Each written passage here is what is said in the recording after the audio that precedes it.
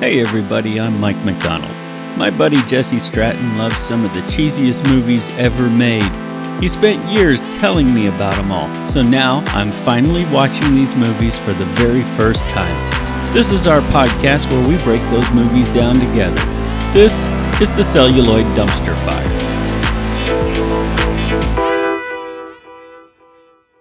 Hey everybody, welcome back. Today we are discussing the 1991 horror comedy from, I'm going to butcher this name, Ate de Jong. Yeah. I don't know. I kind of pronounce it like Dijon. Yeah, I don't know. I really don't know.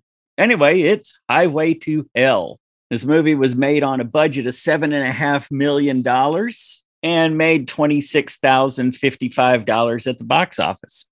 It was filmed and completed in 1989, and then the director decided to shelve it until a limited release in 1991.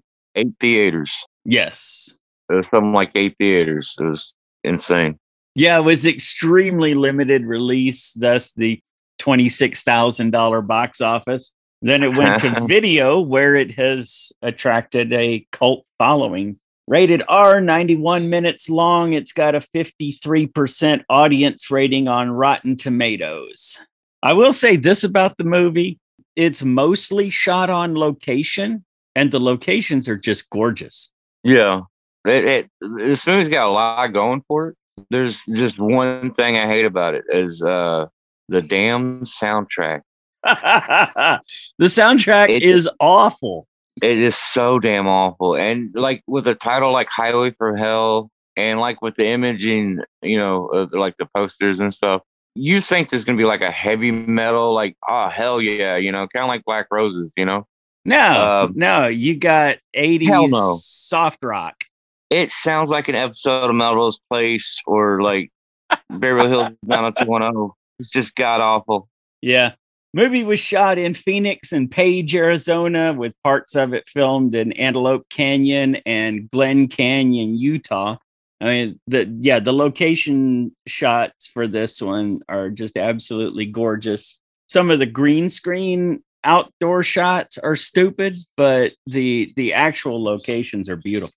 I don't think I've ever seen any of these locations in like other movies. And if I have, like, like usually when they go to shoot to the desert and stuff, it's the same rock formation. It's like Vasquez Rock, like all those old Star Trek episodes. Or this old dry lake bed. Yeah. This is totally not like that, Right. This is like amazing, yeah. Glen Canyon is, I believe, where that sandstone canyon that's got the nice curvy, trippy looking tunnels and stuff, where that stainless steel obelisk was planted a couple years. Oh yeah, I remember that guy. Yeah. As we said, this was directed by Dutch film director, writer, and producer Ate de Jong, best known for the Rotterdam bombing, Deadly Virtues, Love, Honor, Obey, and I don't care what anybody says, I like this movie, Drop Dead Fred. Yeah. Like this was filmed before Drop Dead Fred, and somehow Drop Dead Fred hit theaters before this movie. Yeah, because he just sat on it. Yeah. Written by Academy Award winner Brian Helgeland, known for A Knight's Tale, Man on Fire, LA Confidential, Mystic River, and the 2010 release of Robin Hood that starred Russell Crowe, not that other guy. I love LA Confidential. Mystic River was great. Like, this guy's, he knows what he's doing. Was Mystic River that Sean Penn thing? Yeah. Okay, yeah, I did see. Holy crap, there are 39 stunt people in this movie. Most of them, I guess, are stunt drivers, but there is some fight choreography, so maybe there's some stunt people doing that. But I guess most of them are stunt drivers for the big scene that we'll see coming up. Model builder Steve Neal. This is the guy who made Spock's ears for Star Trek: The Motion Picture. He also worked on Star Trek VI, The Undiscovered Country, our very first episode, Laser Blast, Ghostbusters, Fright Night, and Battle Beyond the Stars.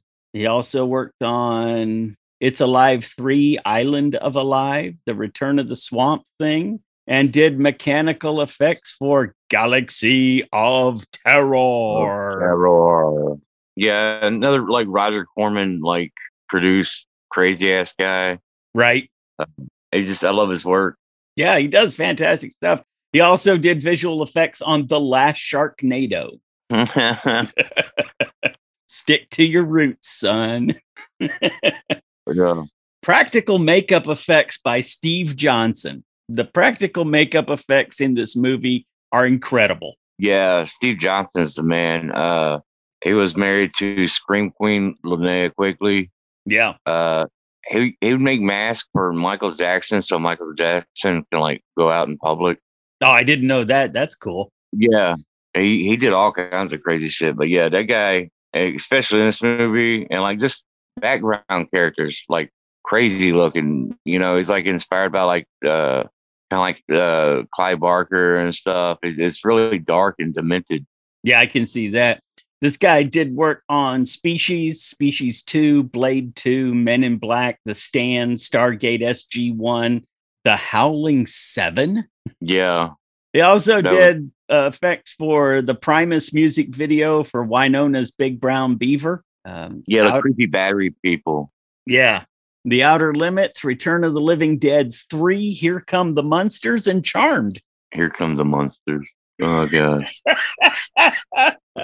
Special makeup effects by Catherine James, known for Men in Black, The Addams Family Values, Mr. Deeds, Legally Blonde 2, Scorpion, and The Fugitive. Match ups. Yeah, there are some really accomplished people who worked on this film before they were well known, and some of them maybe even after. Yeah. Set dresser Linda Burbank, known for The Hitcher, Sid and Nancy, Repo Man, Mad About You, The Gina Davis Show, Mike and Molly, and that Matt LeBlanc show, Man Without a Plan. Matt LeBlanc and Kevin Nealon and Stacy Keach all in one TV show. How could that not win? I don't know. Was it on USA Network or something? No, it was on. I think it was CBS. Oh, there you go. It was just canceled last year, I think. I've never even heard of it. I don't want to see this show now. It was funny in a cornball way, but it just didn't catch on. Movie stars Chad Lowe as Charlie Sykes. He appeared in Entourage, Life Goes On, Supergirl, Pretty Little Liars, 24, ER, and Melrose Place. Chad Lowe. I kind of like him in this. He's, what he is, especially with the wife beater t-shirt. He's Emilio Estevez in Repo Man.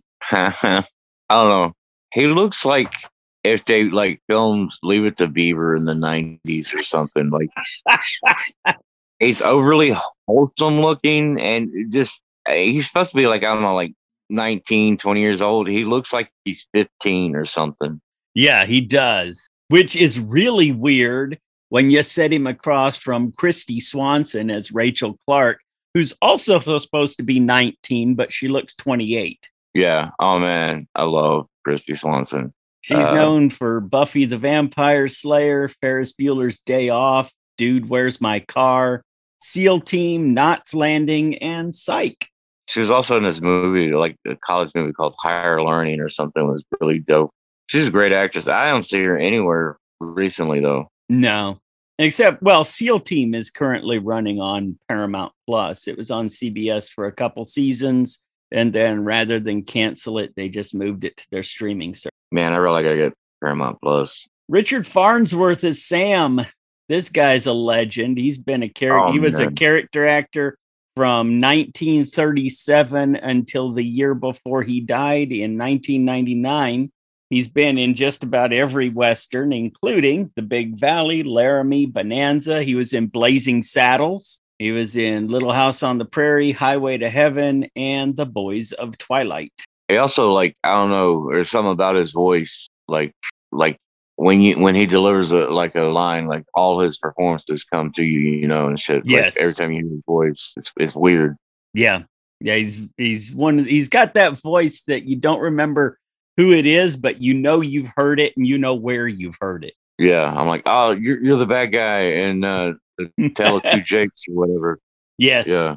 Patrick Bergin as Beazle. This guy, he's a Irish actor known for Sleeping with the Enemy, Patriot Games, and Lawnmower Man 2 Beyond Cyberspace. He's also appeared in a whole bunch of British and Irish TV, including Wild Bill, Red Rocks, and EastEnders. Yeah, I remember like back in the '90s seeing this guy in everything. But I watched a lot of European stuff, like British shit. So, but like, yeah, I remember him like being everywhere. Yeah. Jarrett Lennon as Adam.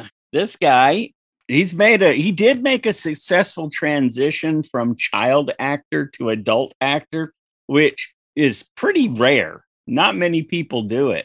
And a lot of the people that you would think could do it don't. Ricky Schroeder, who got into acting as in his teens, you would think that's late enough. He can make the transition to adult actor, never made it.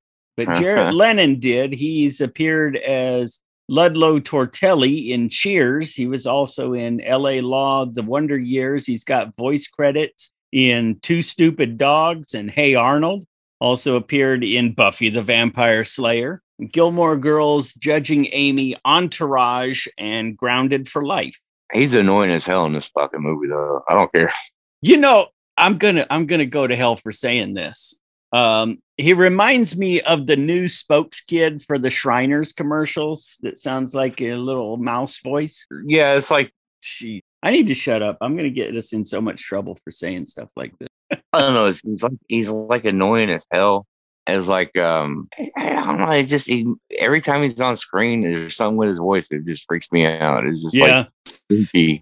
He does have a very high pitched voice, and he's super, super peppy. Yeah, it's like a kid. Like his Speed Racer, his little brother.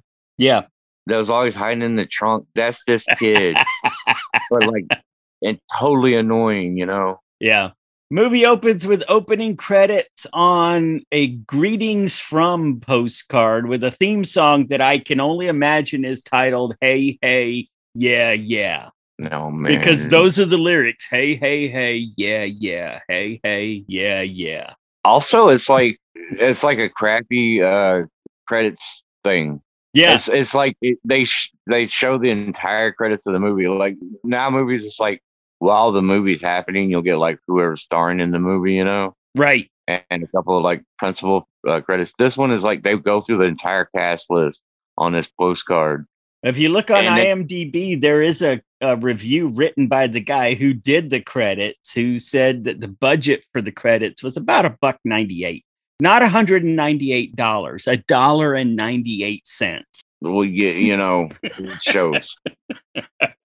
That's one of the things I had about this movie is the music and like, yes, the way it's presented. It looks like a wacky early 90s TV comedy. Yes.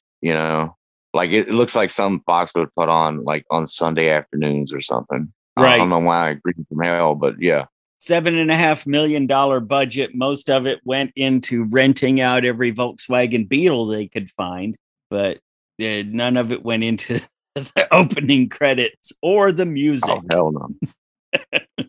Makeup looks fantastic. The music sucks ass. Cut to a diner. There's a motorcycle cop playing a Highway to Hell video game, which looks kind of like Pole Position or maybe Rad Racer. Yeah, totally Rad Racer. Yeah. Charlie and Rachel are at a nearby table. Charlie is convinced that this cop is watching them. It appears that they are running away to Las Vegas to elope, and Charlie thinks Rachel's parents called the cops. Rachel says, "Don't worry, nobody knows except my mom. I left her a note." Well, that's it. Charlie says they got to leave. And as they leave, the cop turns and stares at him. And Charlie kind of waves, real not suspicious like, and they head out. The cop follows. Charlie's got a dog with him in the back seat of his Ford Pinto. Oh, God. He holds a piece of hamburger between his teeth and lets the dog just lick it out of his mouth. So, the way that you do, when you're totally not. No. Also, he's got a pizza sign on top of his car. A huge pizza sign for Nunzio's Pizzeria.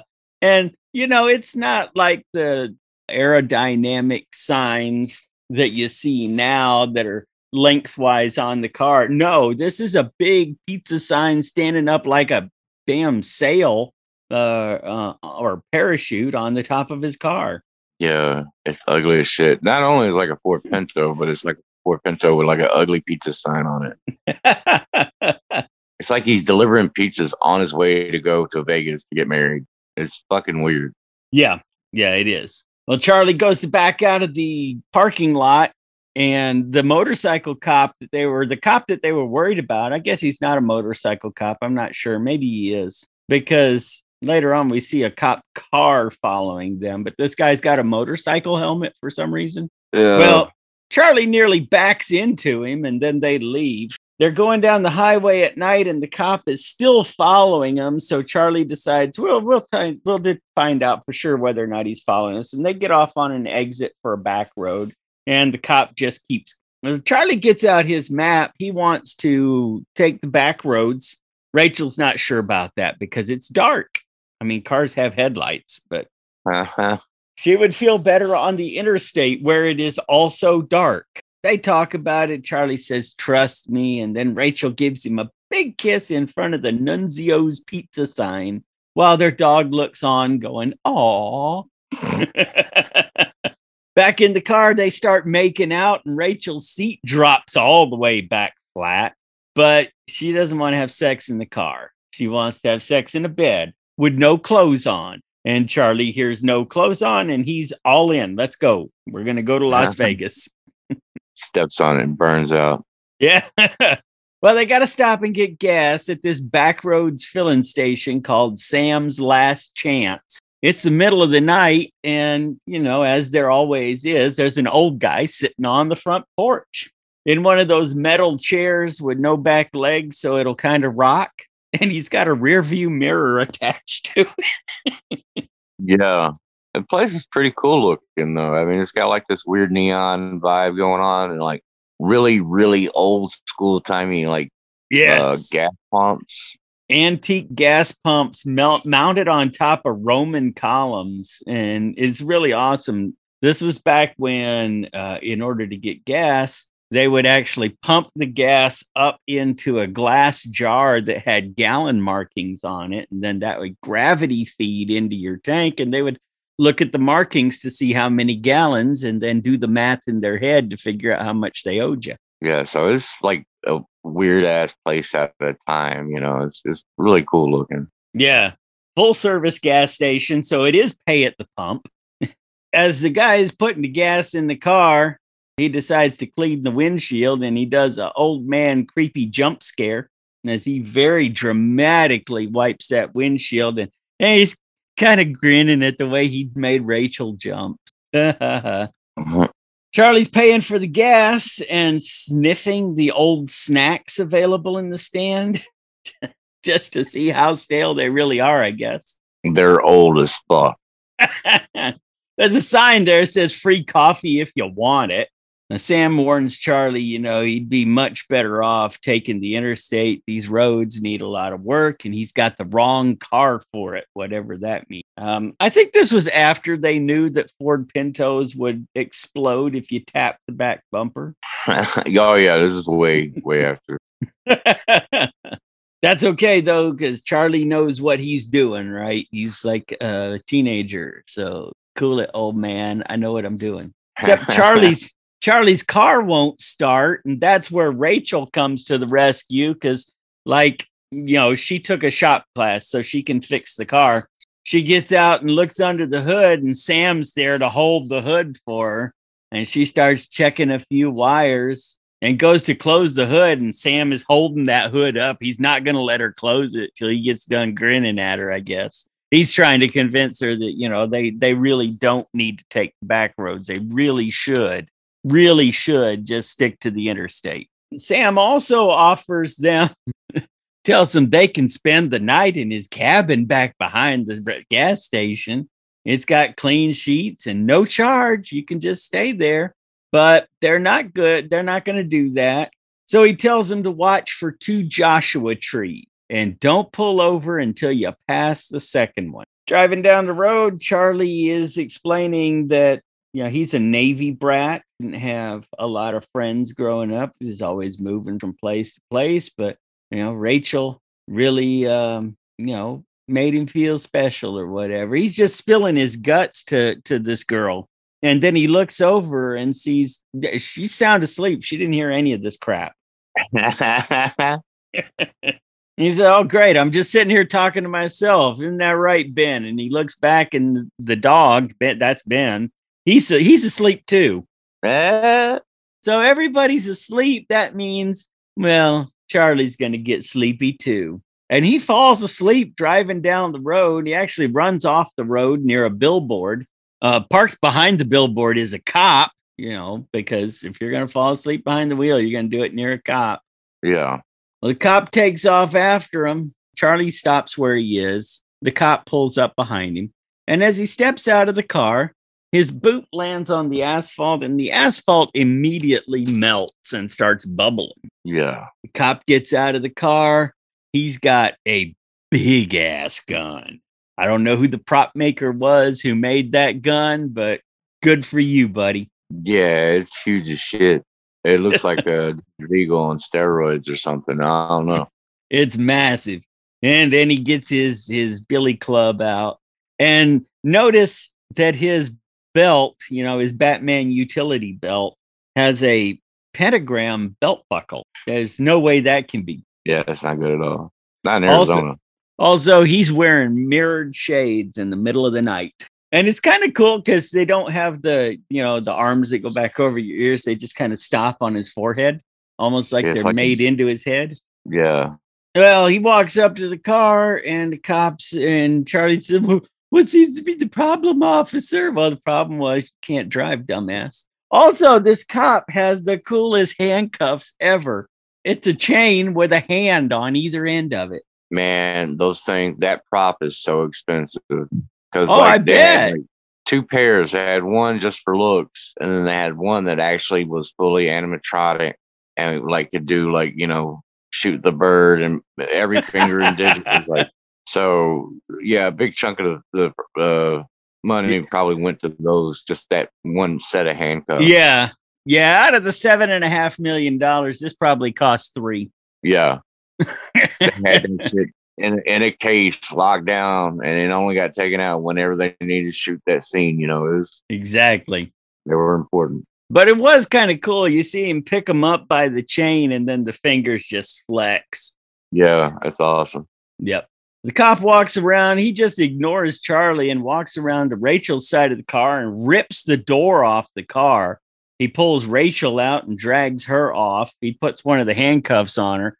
And by that, I mean he holds one of the hands over to her arm and it grabs her by the wrist. The dog, Mr. Ben, he jumps out of the car and attempts to attack the cop, but the cop smacks him with the flashlight and knocks him out across the hood of Charlie's car. Charlie climbs out the window. I don't know why he climbed out the window instead of opening but he climbs out the window and he goes after the cop, and the cop knocks him out too. Then the cop finishes putting the cuffs on Rachel and stuffs her into the back of the cop car. And while he's doing that, Rachel has this thin little gold bracelet that falls off onto the street. The cop drives off with Rachel, and every few seconds, flame shoots out of his back tires. Next to see Mr. Ben, he's licking Charlie's face to wake him up. The dog's okay. Charlie's okay too.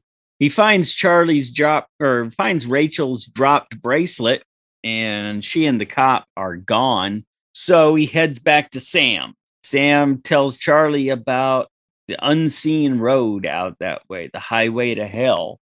And then he shows Charlie a bunch of newspaper articles about pretty young girls who all disappeared on that road, which, man, if it wasn't Sam telling the story, I would think Sam's taking all these young girls. Well, he says this one, he has one picture, this one was my girlfriend. Right. And he disappeared traveling. And then he brings out newspaper articles, and it's These are all other girls that disappeared out there. And it kind of looks like, but it's like the sweetest old man. He's just weird. But yeah, Yeah. he goes into this whole triad about like, we got this and that, and then he gives him a gun that's like supposed to be made out of magical stuff. Yeah, he gives Charlie a sawed-off shotgun that was a gift from Clara. It's got little seashell decorations all over it that he says she made out of a part of a hubcap. Yeah, so like I guess that's when he lost his girl. It was when he got that shotgun. I don't know. Yeah, Sam tells the story of when he and his girlfriend Clara were coming out this way from Oklahoma to try to find work in the 1940s. I guess it was around 1942, late 30s, early 40s, somewhere around there. And he was going down that same stretch of road and he fell asleep behind the wheel. And that's when the hell cop came and took his girlfriend, Clara. And he's been trying to get her back, but he can't figure out a way to do it. So he gives Charlie the special sawed-off shotgun, and he's got a coffee can with a handful of special shotgun shells. They're white shotgun shells with a symbol drawn on them with a Sharpie. Yeah. Then he takes Charlie to the garage, and he gives him an antique hot rod because, your Ford Pinto is the wrong car for that kind of road. Yeah. And it's a badass car. It is a sweet car. It's like a ZZ Top car or something. Yeah. Not that pimped out, but it's still pretty cool. And it's solid white too. So it's kind of like an old Western analogy of like dude on a white horse, Right. This movie is very derivative, but it's still an entertaining story. Yeah. It's kind of the story of Orpheus. It's kind of a Western. It's kind of Mad Max. It's kind of Crossroads. But, a little bit, yeah. It's still an original telling of a very old story. Really heavy on originality. It's kind of weird, Yeah. A person who had a normal childhood did not write this story. Oh, hell no. Yeah, no. This was a messed up kid who wrote this story. Well, Charlie is moving all of his stuff out of his Ford Pinto into Sam's hot rod, and he drops this teddy bear that has an alarm clock in it. And Sam sets the clock and tells him that if he can't get back within 24 hours, he'll be stuck in hell. Finally, Sam tells him to drive back and forth between those two Joshua trees. And if you really believe, you'll be able to pass into hell. And of course, Charlie drives off before Sam can tell him that there's something special in that car. Another cliched like movie thing. Oh, yeah, I forgot to mention there's something in the... Oh, never mind. You'll figure it out. Exactly. That's exactly what it was. Well, Charlie's got to try a few times before he gets it right. And while he's trying to get to hell, he's just flying down this road. So, of course, a cop is going to pull him over for speeding. He thinks it's the hell cop behind him. Yeah. So he gets the shotgun ready. And the cop comes up to his window and he puts that shotgun right in the cop's face. But it's not hell cop. It's a real cop this time. And they both stop and then they both go, "Oh, shit." Oh, shit. I lost my fun. Every time I see that scene, I know it's coming and stuff, but every time, just that reaction of them both saying, "Oh shit," I lose. Like, this is where you're like, okay, this is going to be a good movie. Yeah. Well, Charlie just puts the gun down and takes off, and the cop follows with lights and siren blaring. They head down the road, and Charlie's believing just as hard as he can. And about the time he gets to that second Joshua tree, a portal opens up and Charlie disappears. Well, the cop stops. He can't figure out where Charlie went. So he gets out of the car and you hear someone on the radio saying, "What year did you say that car was?" Charlie is in the desert now and it's daytime. And there's a billboard there with a parody of the old Carl Malden American Express commercial. Instead of American Express, don't leave home without it. This is Pandemonium Express card. You'll be sorry you left home at all. Oh man, that aged well. Yeah. But yeah, that this is where it's like, oh, okay, this is gonna be like some kind of weird surreal. Oh man, I can't talk right now. Surrealistic, like hellscape, where it's just like parodying off of like 80s and 90s excess living and shit, and it's like the anti hell or something. It's like just desert, crap, like gas stations with nobody there, and like that kind of thing. Yeah, it's like all of the conveniences that don't work, that's hell. Yeah. Well, Charlie and Ben head down the road to Hell City. Meanwhile, Hell Cop and Rachel are stopping at a desert dino called Pluto's. And they've got the great big donut sign, like the iconic Randy's Donuts sign. Yeah. But it says Pluto's on it. And what's hell for a cop? It's a diner where you can't get service and all the newspapers are locked. The cook, played by Ben Stiller, is actually cooking outside on the sidewalk because it's hot as hell in hell. Yeah. So he's just like smashing eggs on the sidewalk and like, he's just got like a rack of meat out there and stuff. Right. Also, Ben Stiller, his first film role was this movie. This was his first? Yeah, it's his first movie. Oh my God. It's weird. They got his dad, right? They got his whole family. So Jerry, his dad and his mom came as a package deal, only because the stipulation said, oh, you got to put our kids in it. Okay. And that's how, all of them are there.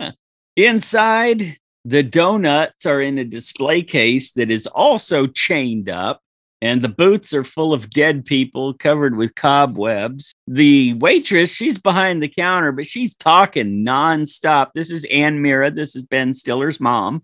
Talking crazy shit, too. I mean, the shit that's coming out of this woman's mouth is just, it's not like vulgar or anything, but you kind of get a hint that it might be.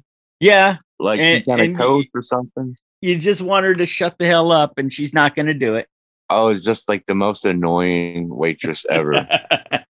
Jerry Stiller is the desk cop. He's at the counter trying to get some coffee. He just wants some cup of coffee. Can I please get a cup of coffee? But she's telling her story. She's telling her story, and she can't be bothered to fill up his coffee. She tells him, isn't that funny? Why aren't you laughing? And so he laughs, but she doesn't pour him coffee. She just goes on with more of her story. That's when Hell Cop walks in. Hell Cop walks in, and he can get service, apparently. She sets down a saucer with 2 donuts on it, the donuts that are locked up that none of the other cops can get, and pours him a cup of coffee that is boiling goo. She really sucks at making coffee. It's hell. You can't get a decent pot of coffee anywhere. That's true. That's true. You can't. A Hell Cop sits down after he handcuffs Rachel to the counter, and he picks up his cup of coffee. The desk cop, he wants coffee. Hell Cop's got coffee, so he starts trying to distract him. Look behind you. Here, can you do this with your hands so that you have to let go of your coffee cup? Just all kinds of dumb stuff. He finally gets him to look away, and he grabs the saucer that a little bit of coffee dribbled into, and he tries to get away through the crowd, but Hell Cop isn't going to let that happen. And he turns around, and the sea parts, and there's the desk cop there. He's trying to lick the coffee off of this saucer, but before he can even get a taste, Hell Cop shoots him with his magic gun, zapping him away to some other place. That zap effect is really cool. Yeah, it is. We'll see that a couple times. Yeah. Well, during all this disturbance, Rachel actually grabs Hell Cop's cup of coffee and she dumps it on the handcuffs, which burns him and causes him to let go. And she escapes and runs out of the diner. Outside, she can't get in the car because the door handles have disappeared. So she runs down the road, and Hell Cop follows her because Well, you know, that waitress that can't be helpful enough to get anybody anything to drink, she's real helpful about telling Mr. Hellcop that girl just ran right out the door. Before he can get there, though, a motorcycle gang shows up led by Royce. She wants Royce to help her get away from Hellcop, and he says, sure, we'll do that, except what we'll do to you will be twice as bad as what he's going to do. Royce explains to her that the only way out is if she gets sent back to do his work. And then he kisses the girl on the motorcycle, who's got her back to the camera the whole time until she looks at Rachel, and we find out this is Sam's girlfriend, Clara, only she has not aged a day. Yeah, it's the old guy from the gas station. This is his love of his life, and she's out here with this biker gang. Yeah. Which the leader of the biker gang I thought was cool. He was in The Stand. Yes, he was. With Rob Lowe, and then he's in this movie with Chad Lowe. Yes. Weird. Royce pushes Rachel over to Clara, and Clara holds on to her while Royce confronts Hellcop. Big sword versus big gun. And we've seen Indiana Jones, so I know who wins this one. Oh, yeah.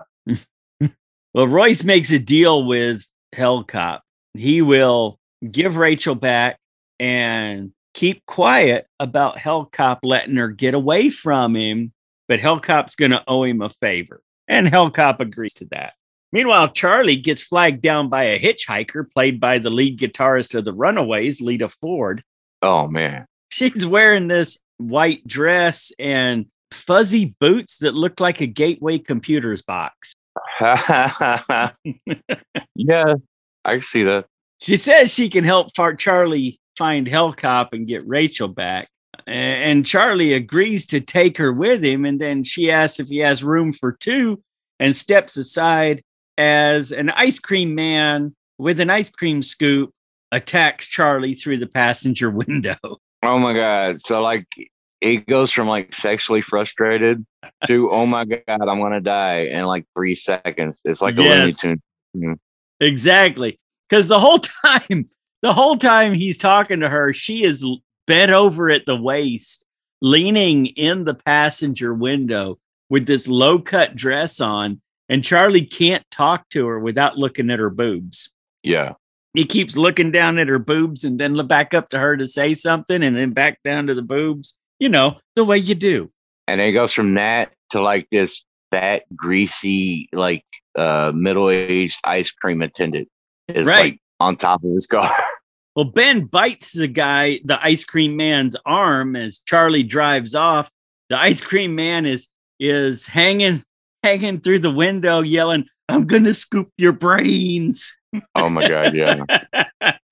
Repeatedly, over and over. It's not just once, just over and over. It's Charlie drives off, and the ice cream man is hanging on the side of the car, but it just cuts, and somehow the ice cream man's up on top of the car. And he looks in the window, yelling, "I'm going to scoop your brains," and Charlie takes the sawed-off shotgun and just blows a hole all the way through the ice cream man's head. Yeah. No gore. It's like plaster of Paris. Yeah. Yeah. So it's like hell, or I don't know if those bullets are magical or hell's just like some kind of wacky cartoon and just it's like that. See that? He just like punched that guy's stomach plug out. Yeah, it's on the floor back there behind him. Well, back at the cop car, Hellcop makes a pentagram sign in the air, and that's the magic symbol to unlock his Tesla. Make his door handles appear. Yeah, it's cool. That's how he gets, like, it does like that cool, like, little, like, yeah. All you gotta do is do that, and like, yeah, the door handles appear magically and shit. I like that. Yeah. Well, he stuffs Rachel in the back seat, and they drive away. Just before Charlie arrives, Royce's gang stops Charlie, and they drag him out of the car. Everybody's got a knife somewhere, including a guy who's down on the ground with a bone saw near Charlie's wiener. Royce says he'll let Charlie go if Charlie agrees to owe him one. Well, Charlie agrees, so Royce boops his nose with the hilt of his sword and then tells his gang to turn him loose. And before he drives off, Charlie also recognizes Clara. I don't guess Rachel recognized Clara because she never saw the pictures, but Charlie definitely recognizes Clara. Yeah, as mostly like a reveal for the audience at that point. Yeah. Cut to Hellcop driving down a desert road through some really cool metal sculptures. Charlie is catching up to him and he tries to run Hellcop off the road. This is the first of many car chases through this desert. Rachel is trying to mush Hellcop's face. She's reaching through the bars from the back seat, trying to push on his face until she mysteriously just passes out. Hellcop pulls his gun and starts shooting up Charlie's car. He shoots out a window and a headlight, and he shoots a hole in the fender. There's a semi stopped blocking the road with the sign that says, "Caution, red waste." And Hellcop shoots the trailer. They're headed straight for this thing. And you think, oh, somebody's going to hit a ramp and jump and bust through the trailer, right? No, Hellcop shoots it and it explodes. It's like, movies lied to me again. You set up my expectations and then surprised me. Stop toying with my emotions, Hellcop. It's like a wimpy like explosion. It's just like a bunch of like Roman candles going off. There's not really like a fireball going to it. It's not just, really, like, yeah. But there are some red smoke bombs after. Yeah, but it's like in movies explosions, you see explosion, you're like, oh hell yeah. And this one's kind of like it was like a fart. You know, it's like what? And not a big rumbler either. It was a little squeaker. Yeah, like. I got a little hot in here a little bit, and like it just disappeared. Yeah, it's like I don't know. It was like a nice, clean explosion with fireworks. Yep. Hellcop drives right through the flaming trailer, and Charlie runs off the road, and his car stalls because, well, all the oil and coolant is pouring out on the ground because, you know, where Hellcop shot it. Yeah. Well, Charlie heads off foot, and he finds an emergency call box. So he uses it, and the operator's a real jerk face. He said, all the oil ran out of my car. Said, well, I guess you're walking, buddy. And about that time, Charlie turns around and sees a tow truck that is hooked up to his car and is driving off with it. Charlie really sucks as a hero, too. Yes, Charlie is a really, really bad hero. He's like the Jerry Lewis of heroes. Like he just keeps on getting lucky and like he really doesn't do anything. Like just the story happens to him. Exactly. Yeah. Rachel saves herself as much as Charlie saves her. Yeah. I mean, he can't even work on his own car. He's got to have his girl do it. Also, that's not even his car. That's like some old dude's car, you know, right? And like shotgun is magic and like, I don't know. He sucks. Yep. I mean, it was 1991 and Charlie was driving a 70s Chevy Nova or not Chevy Nova, Ford Pinto. Ford Pinto, yeah. I mean, God. Be a lot cooler if it was a Chevy Nova. Yeah.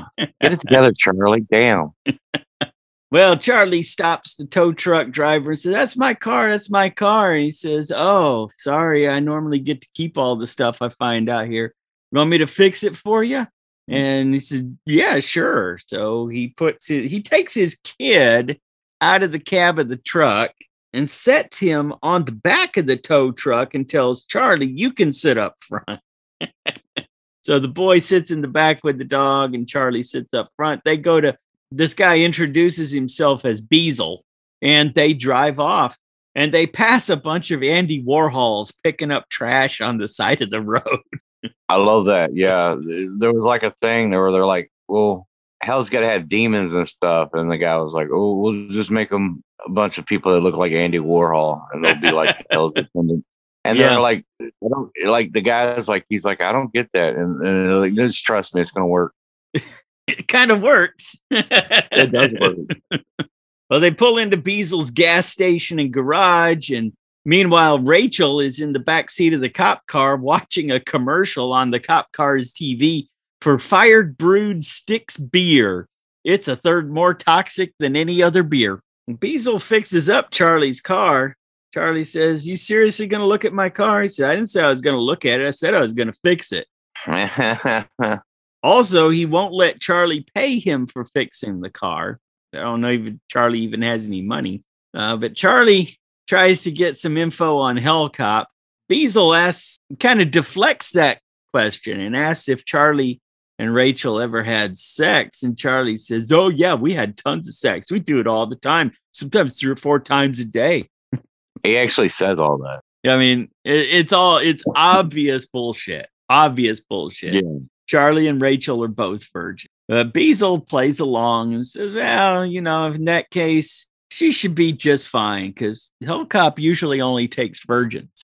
Charlie immediately turns green. He's just like, he looks sick. You're like, oh god, she's so dead. Yeah. He just realized it. Yeah, he turns like the same color of his shirt almost. He's like, oh shit, she's dead. Yep. Well, Charlie's back on the road to find Hellcop, but there's somebody hanging on the side of the car, ducked down below the window. And it's very obvious and also totally not addressed. Yeah, it's not addressed because everybody's trying to ignore that kid because he's annoying as hell. On another part of the road, the Good Intentions Paving Company is paving the road to hell with dead, stupid people who meant well. That's funny as shit. It's like there's the Andy Warhols, and then there's just like this long line of people, and each one you get like a little backstory why they're getting paved, and it's funny as shit. Yeah, I mean, there's a woman in a negligee who said, "Well, of course I slept with my husband's boss, but it was only to advance his career." And she goes on. Next guy, "Of course I let Susie drink the bleach. She had to learn the lesson somehow." All right, that one got me. Yeah, that one got me too. And they're all going up these stairs where they get pushed into a hopper and chopped up and turned into asphalt. Awesome. Well, Charlie slows down as he's driving by all of this. And when we do, we find out it's Adam hanging onto the outside of the car. And he pops his head in the window and says, "Hi, Charlie." Like, where's that magic shotgun when you need it? I mean, they just like, I shouldn't say that. No, this kid, there's a reason this kid's in hell. He's annoying as shit. He climbs in through the window and explains that he can help Charlie find Rachel. And a severed leg lands on the hood of his car, wearing fishnet stockings and red pumps. And he reaches out and he grabs it and he tosses it off to the side, and it lands standing up on its own. And I immediately thought of that scene in Beetlejuice where he's in the waiting room and there's the showgirl there who had been severed at the waist. And her torso is on one side of him and her legs are on the other side of him. It reminded me of that lamp. Fragile. Must be Italian. Well, Charlie drives on and encounters a rain shower. It's raining in hell. Yeah, I like this. I mean, it sucks because it's got that kid in it, but like the kid gives him like his backstory and stuff. Yeah. But it's like, it's really dreamy, slow motion raining thing. And it looks like it's raining like oil or like motor oil and stuff. It almost does. Yeah. And it's like really quiet. Like they stopped playing that god awful music and it's like really eerie. It's like, oh, so that's what it's like when it rains in hell. Yeah. Well, Charlie's wipers really don't work well at all, of course. Yeah. As this scene progresses, like you said, Adam tells the story of how, they were traveling and Hellcop showed up and killed everybody except for him. And then he took Adam and gave him to Beazle. And as the scene goes on, if you look at the windows, if you focus on the windows, it becomes very clear that they're inside a car wash because there's soap bubbles running down the windows. Yeah. Which, I mean, that's a great place to film a raining scene if you don't have the water bill money to put up rainmakers. And they don't. He explains that Beazle fixes stuff and he's teaching Adam to fix stuff too. And Charlie offers to take Adam with them when he and Rachel leave hell. Adam thinks that's just swell, mister. Again, yeah, like Chad, the way Chad Lowe looks and the way that kid acts is very heavy. Like Leave It to Beaver. Oh yeah, definitely. Like they're like some kind of like relic of a bygone era or something, and like this weird crazy hellscape is like the modern day, you know. Right. Well, Charlie stops at Hoffa's, a nightclub / casino / strip club with a giant Jimmy Hoffa slot machine outside. I like it. I can dig it. He's holding a Tommy gun up in his right arm, and the Tommy gun comes down, and the reels on the slot on his chest spin. That's fun. That's cool. Hellcop is inside, so Charlie leaves Adam and Mr. Ben in the car while he goes in with the shotgun. He's hiding the shotgun behind his back with both hands, not at all suspicious. Oh, hell no. It was like that guy from that last movie when he tried to set that school on fire. It was like, are you kidding me, dude? I'll just wrap this gas can up in my coat. You don't know, God. If you haven't seen this movie, you don't know just how right Jesse is right now. But we'll get to that one in a second. Yeah.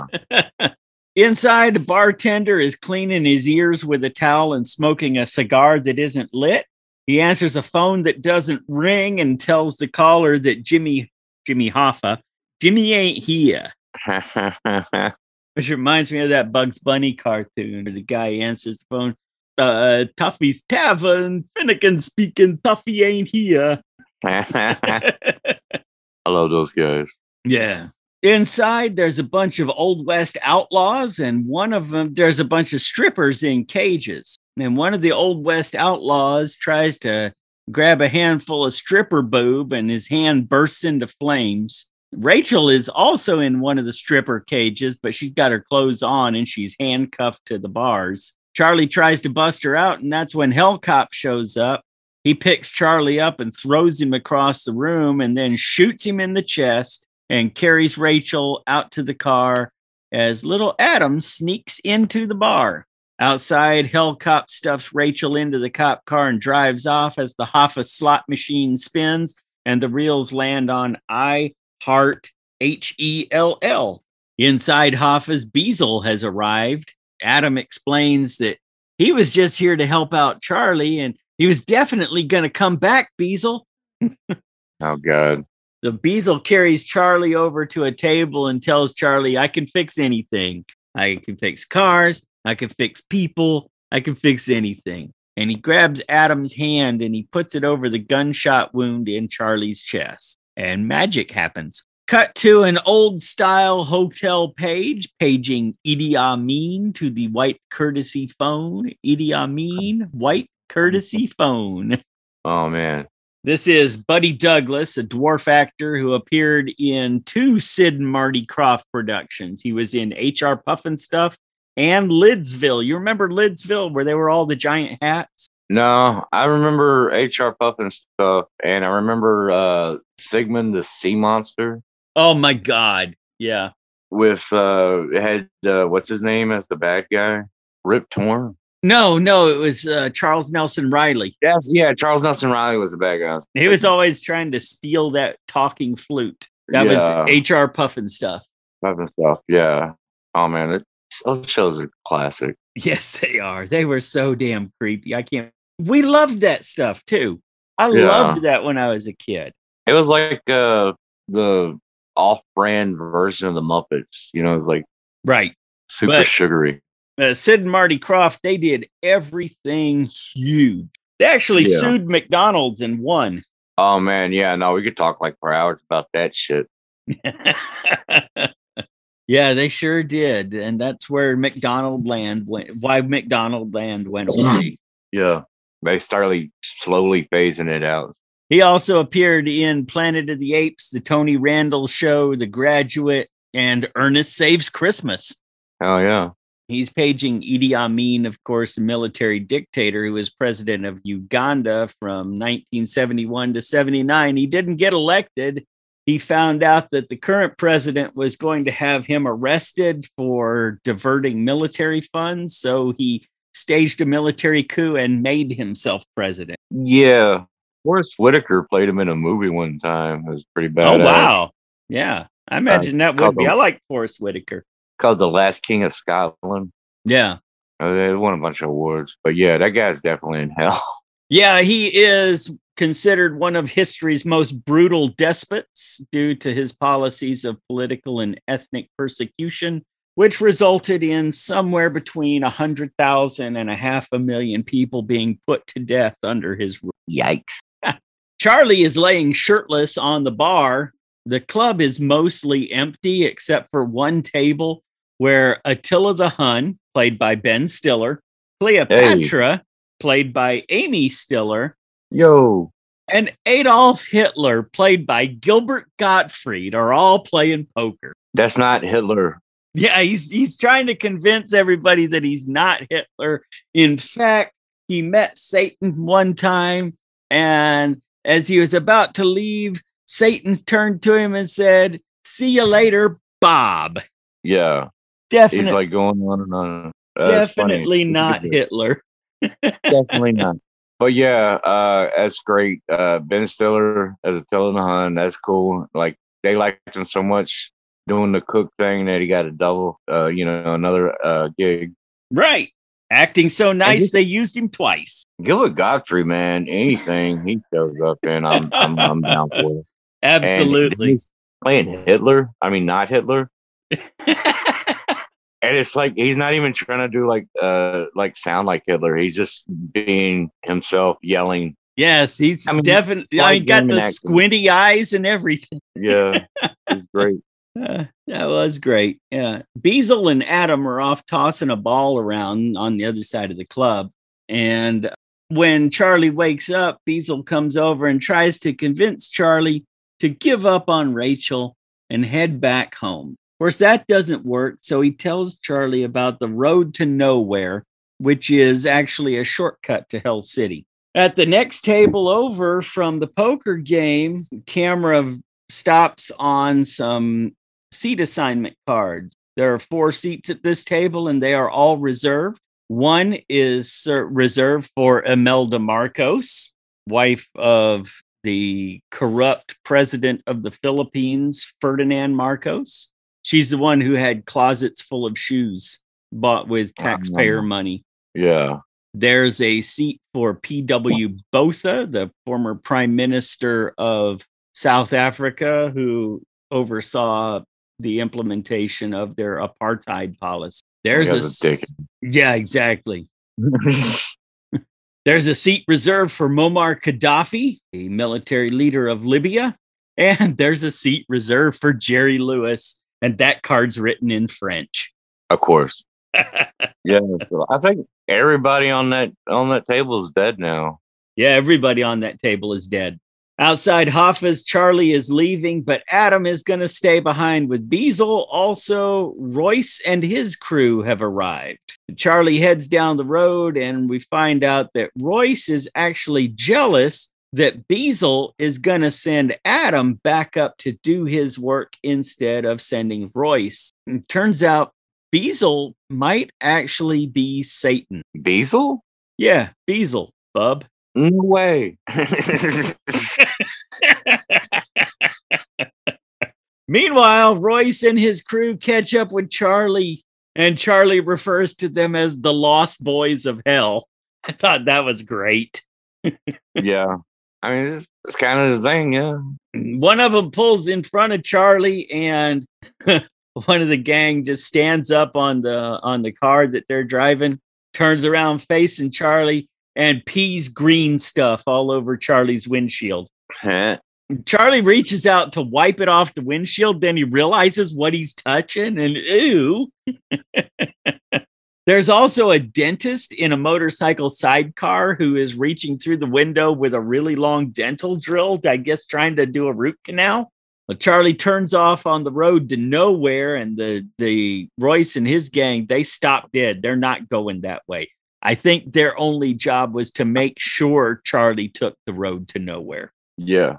Charlie heads into the canyon. He gets out of his car because it stops, the road stops at this entrance to the cave, and Hellcop's car is stopped there also. Charlie walks into this cave and he finds Clara there on a motorcycle.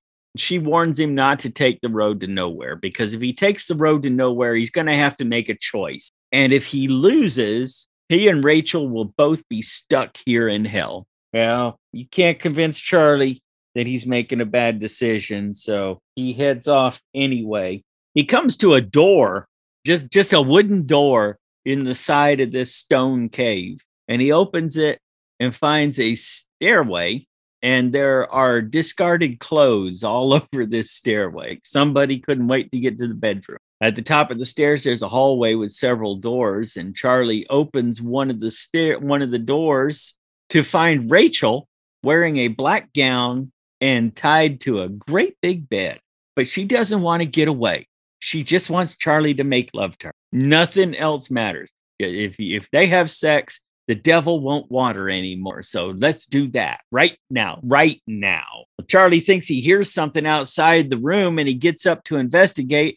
And that's when Hellcop busts through the wall like the Kool-Aid Man.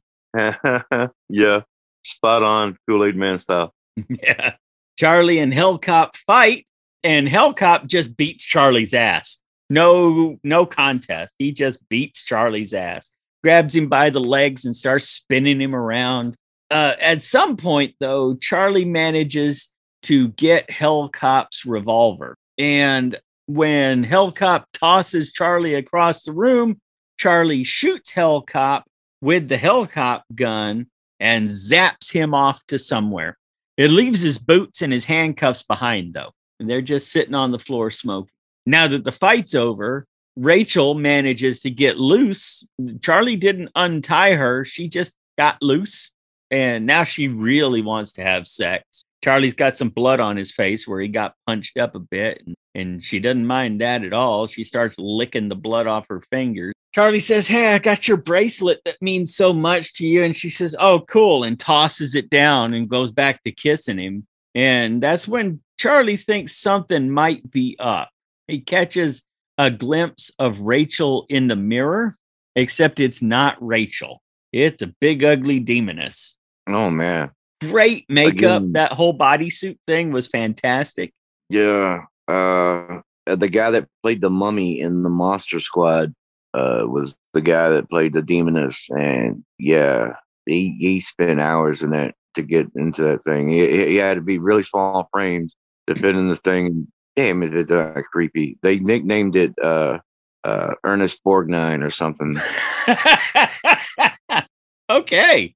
I mean, because the guy that was wearing it, it's like, man, I look like Ernest Borgnine with fat tits. And yeah, that's what I was thinking, because the demoness and Ernest Borgnine, they have the same boobs. Yeah.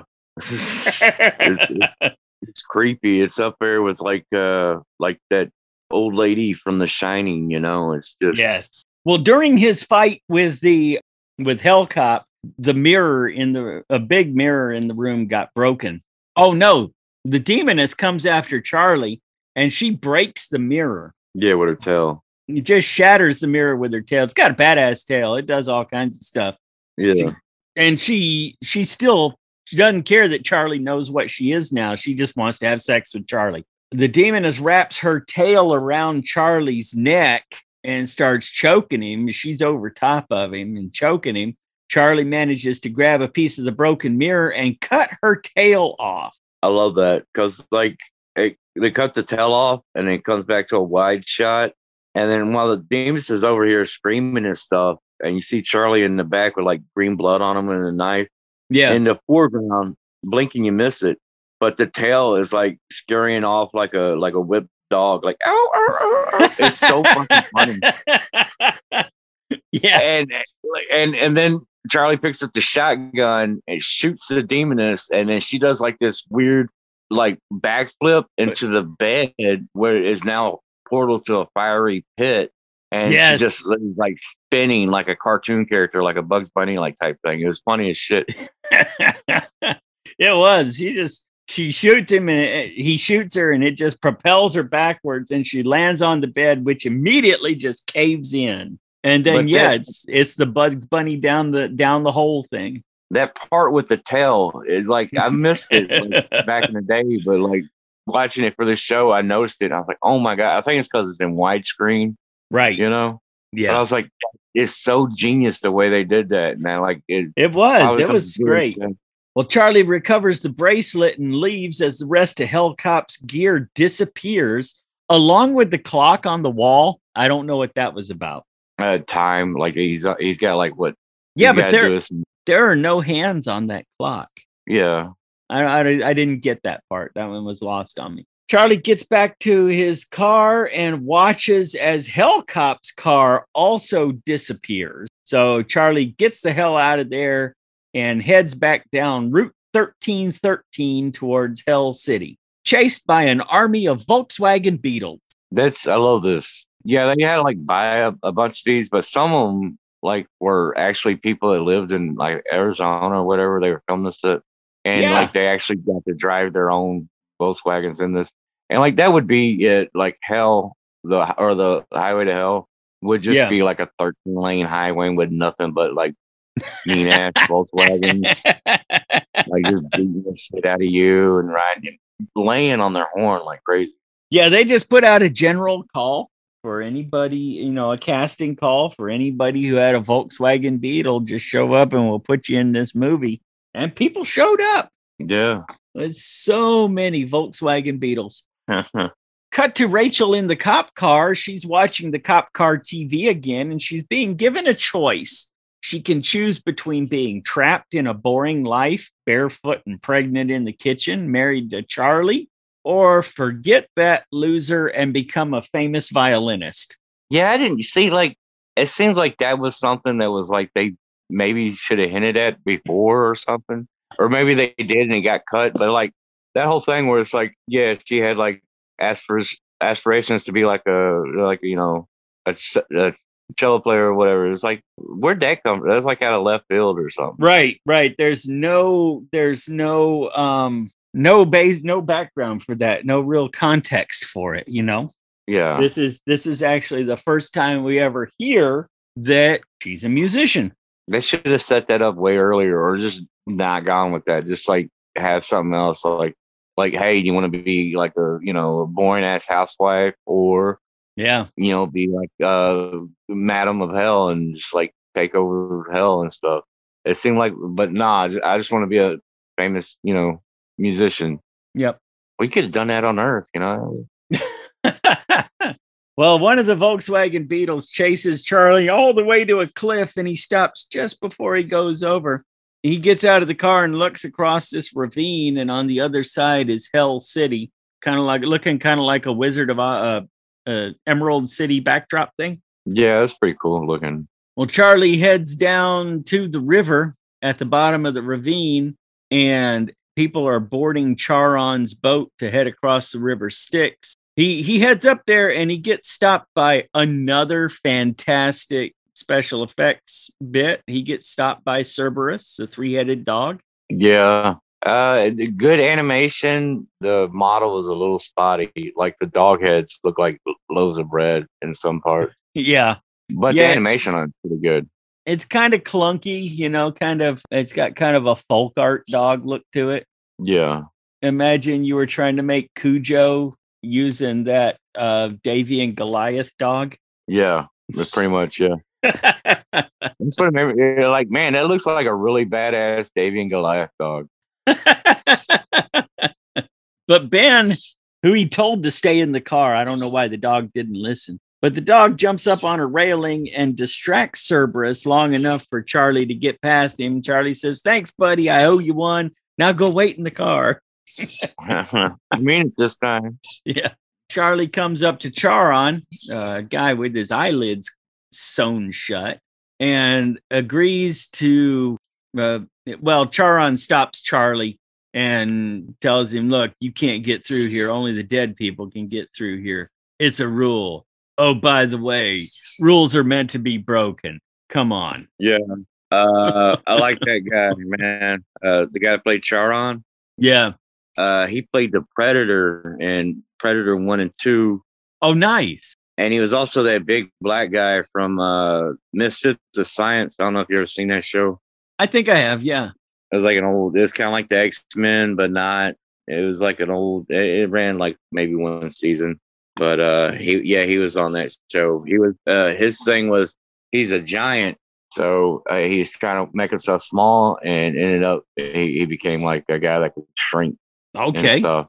So I don't know, but yeah, he's kind of famous in a bunch of stuff. He's he kind of nailed it as that guy. I like once they get on the boat, and they go into the thing, and it's got the billboard above it, where it's like electric billboard, Yeah. So Charon lets him on the boat, but tells him, there is no way back. And they get on the boat and start paddling down the river, and they come to a cave almost with an electronic sign over the top that says "Abandon hope, all ye who enter here."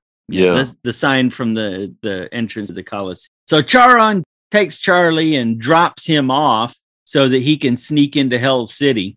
And apparently the entrance to Hell City is a museum, and there are a bunch of guards from throughout history guarding the apple that Satan convinced Eve to take a bite of. Yeah.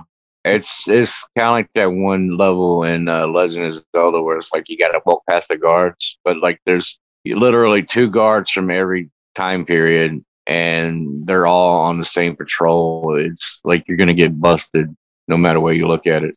Yep. And just like you mentioned in our last film, where the guy wrapped up the gas can in his jacket, Charlie has wrapped up this shotgun in his jacket, but he's still holding it like it's a shotgun. Yeah. Oh man, dude. They gotta get better with subterfuge in these movies, man. I don't know. They both seem to work, but also it's like they're the dumbest heroes ever. Well, the guards, Charlie's not good at sneaking, so the guards see him and they chase him round and round until he runs through a door and bars it with a mop handle or something. And he finds Rachel. Rachel is in this lavish bedroom playing a violin, and she sees Charlie, but Charlie doesn't trust that it's her until he can see her reflection in a mirror. Sure enough, this is the real Rachel.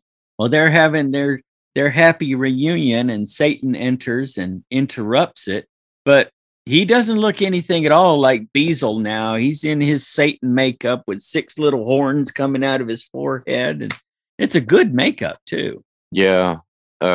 Big devil eyes from like got the lenses in and shit. Yeah, it's kind of like, it reminds me of Satan in that Chuck Norris movie, but like more 90s. Right.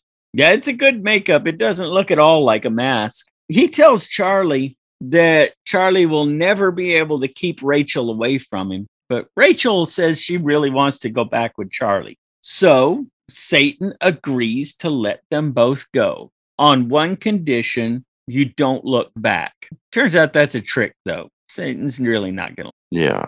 After they're gone, you see the little mirror on the dresser that Charlie used to verify Rachel's authenticity. And he takes it and he gives it a spin, and when it stops, Satan is Beazle again. Told you, it's Beazle, bub. Yeah, it's a terrible joke, and I'm going to keep using it. I'm not going to apologize either. Hey, they brought this on themselves, naming the character Beazle. I mean, that's like, hey, call me Dr. Satan or something. It's like, oh, come on. It's like, what are you doing? Yeah, no. Yeah, so they get outside, and there's Hellcop's car. Rachel stumbles, and Charlie, of course, goes back to help her, and she says, "What are you doing? Don't look back." But it's too late. Here come all the zombie monster demons after her. They're coming from everywhere. That kind of sucks. It seems like because they've had so much cool effects and stuff, and then like these zombie demon things look just like Slim Goodbody, Yeah, they do. That was a creepy guy too. Yeah, but it's just like guys in tights with like Aerosmith or not, like Van Halen guitar pattern like over them and stuff. It's not really that scary. Hellcop's like the scariest thing in this movie. Well, Hellcop is super scary. Demon Lady, I mean, that's scary as hell, but yeah, it's just a guy in tights. Also, one's on top of the car and they go through a tunnel and he explodes like that ice cream guy's head did. It's just like a puff of dust. Yeah, so the only vehicle in there is Hellcop's car.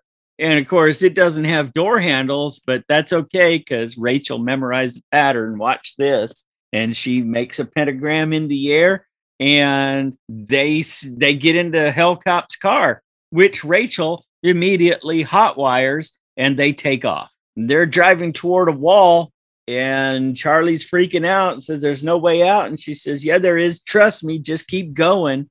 And the wall isn't really a wall. This is where the guy on top of the car gets splatted, like you were saying. They drive through the wall, jump across the river Styx, and land in a cave entrance on the other side, right where Charlie's car is parked. Convenient. Very convenient. Well, they get out of Hellcop's car. Don't know why. I would have kept that hot rod. Oh, yeah. They get out of Hellcop's car, and Charlie shoots the engine, blowing up Hellcop's car. They get back inside old Sam's hot rod and take off down the road. Well, Hellcop must not have been too far behind, because the next thing we see is a bunch of dwarf mechanics working on Hellcop's car. They're all under the hood and everything, but Hellcop is impatient. So he starts tossing them all aside, starts the car, and takes off after Charlie and Rachel. Charlie and Rachel are going down the road, and an Emerald City looking building just appears in the middle of the road. They stop the car and get out, and a doorman opens the door, revealing Beezle and Adam.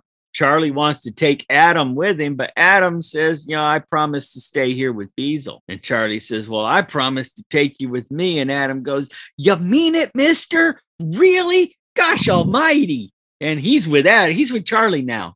Beezle reveals to them that he is, in fact, Satan. And then we get the Satan monologue revealing his evil plan, that he is very disappointed with Royce and that he needs a son to send back up to do his work, that he's intending to send Adam, but he also wants to have a son with Rachel, provided Rachel can give him a son, because he doesn't always get what. Yeah, this guy wants his cake and eat it too. At least like him giving his monologue is like got like some bad backgrounds on here, like really mean and they do. And this is where you get some of the green screen backgrounds that, you can obviously tell they're green screen, but it's nice landscape shots. Yeah. Satan agrees to a deal. Charlie has to race Hellcop. If he makes it to the portal and gets out, he and Rachel can go free, and they can take Adam with. If they lose, what do I get? And Charlie says, well, you can keep Adam. He says, well, I'm not interested in that deal. I've already got Adam. And Rachel says, well, you can keep me too. And that's all he needs. He's good from that point. So the race is on, and they all head off. At the starting line, Clara comes up to the window and tells Rachel to say hello to Sam for her. And Beezle pops his head up on the other side with a goofy grin, offering and says, Charlie, how about if I make you the quarterback of the Rams? Will you let me keep Rachel and Adam then? The only problem is Charlie's a 49ers fan. So no dice. Yeah. Back at the beginning of the movie, he starts off with this goofy ass 49ers hat. Yep. Kind of like forgot that. But yeah, like they just throw that in that line. I don't know. That really dates this movie, I think, out of everything that's been in it. Well, it kind of got reused in There's Something About Mary. Yeah. What about Brett Favre? What'd I tell you the first time we met? I'm a Niners fan. Well, that doesn't work. So the race is on. Charlie and Rachel take off. Adam's in the back seat, and they head off down the road. Hellcop in hot pursuit. Royce is not happy about this at all. He tries to convince Satan to let him go back up instead of Adam. Beezle tells Royce that he was a great disappointment, and Royce just loses his shit and tells the gang to kill Satan. And they all just nope and turn around and leave. Well, fine. Royce hops on his motorcycle with Clara, and they head off after Charlie and Rachel. They pull up on the road next to Hellcop, who points his gun at Royce, but Royce reminds Hellcop, "You owe me," so he goes on. He pulls up next to Charlie and Rachel and tries stabbing the car with his sword as they're traveling at high speed, because why wouldn't that work? Yeah, he's totally gone off the deep end. Even though he's like some kind of badass biker in hell, he's going over his means, man. He's getting crazy. Yeah. Getting sloppy. Clara's had enough of this, so she takes off her scarf and wraps it around Royce's face, causing him to lose control of the motorcycle, and they go off a cliff, killing them both, stabbing Royce with his own sword. Probably the only person that sword has ever stabbed, too. Probably, yeah. Hellcop catches up and rams Charlie while Rachel gets the shotgun. She's in charge of loading the shotgun and handing it to Charlie so that Charlie can drive and shoot. I would have just let her shoot. Oh, yeah. No, it's fucking Buffy the Vampire Slayer, man. It's like, she's got a bigger body count than you any damn way. And she's better than Charlie at everything, apparently. At everything, yes. Hell, let the little kid drive, man. I mean, it's not that hard. Indiana Jones did it. I know. Thank you, Dr. Jones. Well, they only have one special shotgun shell left, and Rachel drops it on the floor. Meanwhile, Hellcop is shooting up their car. Rachel is searching for the dropped shotgun shell when she finds the secret in this car. There's a tank of nitrous oxide underneath the seat. Are you kidding me? The whole time. The whole damn time. This was the something special Sam was trying to tell him about. Well, at least he didn't find out about it until he got to the race, because knowing his dumb ass, he'd have probably done it to like get to Hell City faster, and he would have fucked it up. Probably so, yes. Beazle appears to be celebrating his impending victory when Rachel flips the switch for the nitrous, and they take off and disappear through the portal back to the real world, landing at night right by the cop who was chasing Charlie in the beginning of the movie. Right before they go through that portal, though, they try to do the thing where it's like they make the slow-mo space thing, you know? Right. Make it like cartoons, and like they perfected that now. Now it's like they got like, you know, special cameras and shit, and they just blow you in the face with. But this one, they didn't have that special camera, so the trick comes off really awkward and cheesy. You know, it's right. like it's. But yeah, they do that. They blow through the portal, jump right there in front of the cop. Like just mere seconds ago, this car disappeared in front of them. Right, but Charlie's been in hell for like forever. But Beazle told him, you know, hell, time is kind of hard to keep track of. The cop orders him out of the car and tries to arrest him. Just as the alarm clock goes off, they made it back just before their 24 hours was up. But they're not free yet, because the cop pulls Charlie out of the car and handcuffs him to the car. And Hellcop comes flying through the portal, leaving flaming Back to the Future tire tread marks on the road. Way more badass though. Like half the car's on fire. He just gets out like he don't care. Yeah. He's Hellcop. He's Hellcop. Well, Real Cop decides he's going to shoot Hellcop, but yeah, it doesn't do anything. It's just like that bit from Terminator 2 where he's shooting the liquid metal Terminator and he just kind of turns a little bit and keeps coming. Yeah. Well, the guy that plays Hellcop did play Jason Voorhees one time. Okay. Yeah, I can see that. Well, he tosses the Real Cop aside, knocking him out. He lands on top of his own cop car. Then Hellcop goes for Charlie. Charlie grabs something and smacks Hellcop in the face with it, breaking his glasses. And that's when blue light starts shining out of him. Adam had told Charlie during the car chase that if you break Hellcop's sunglasses, that'll kill him. And Charlie said, why are you just now telling me this? He says, because I'm on your side now. Oh, now. Now. The movie? Now I'm on your side. Yeah. I hate you, kid.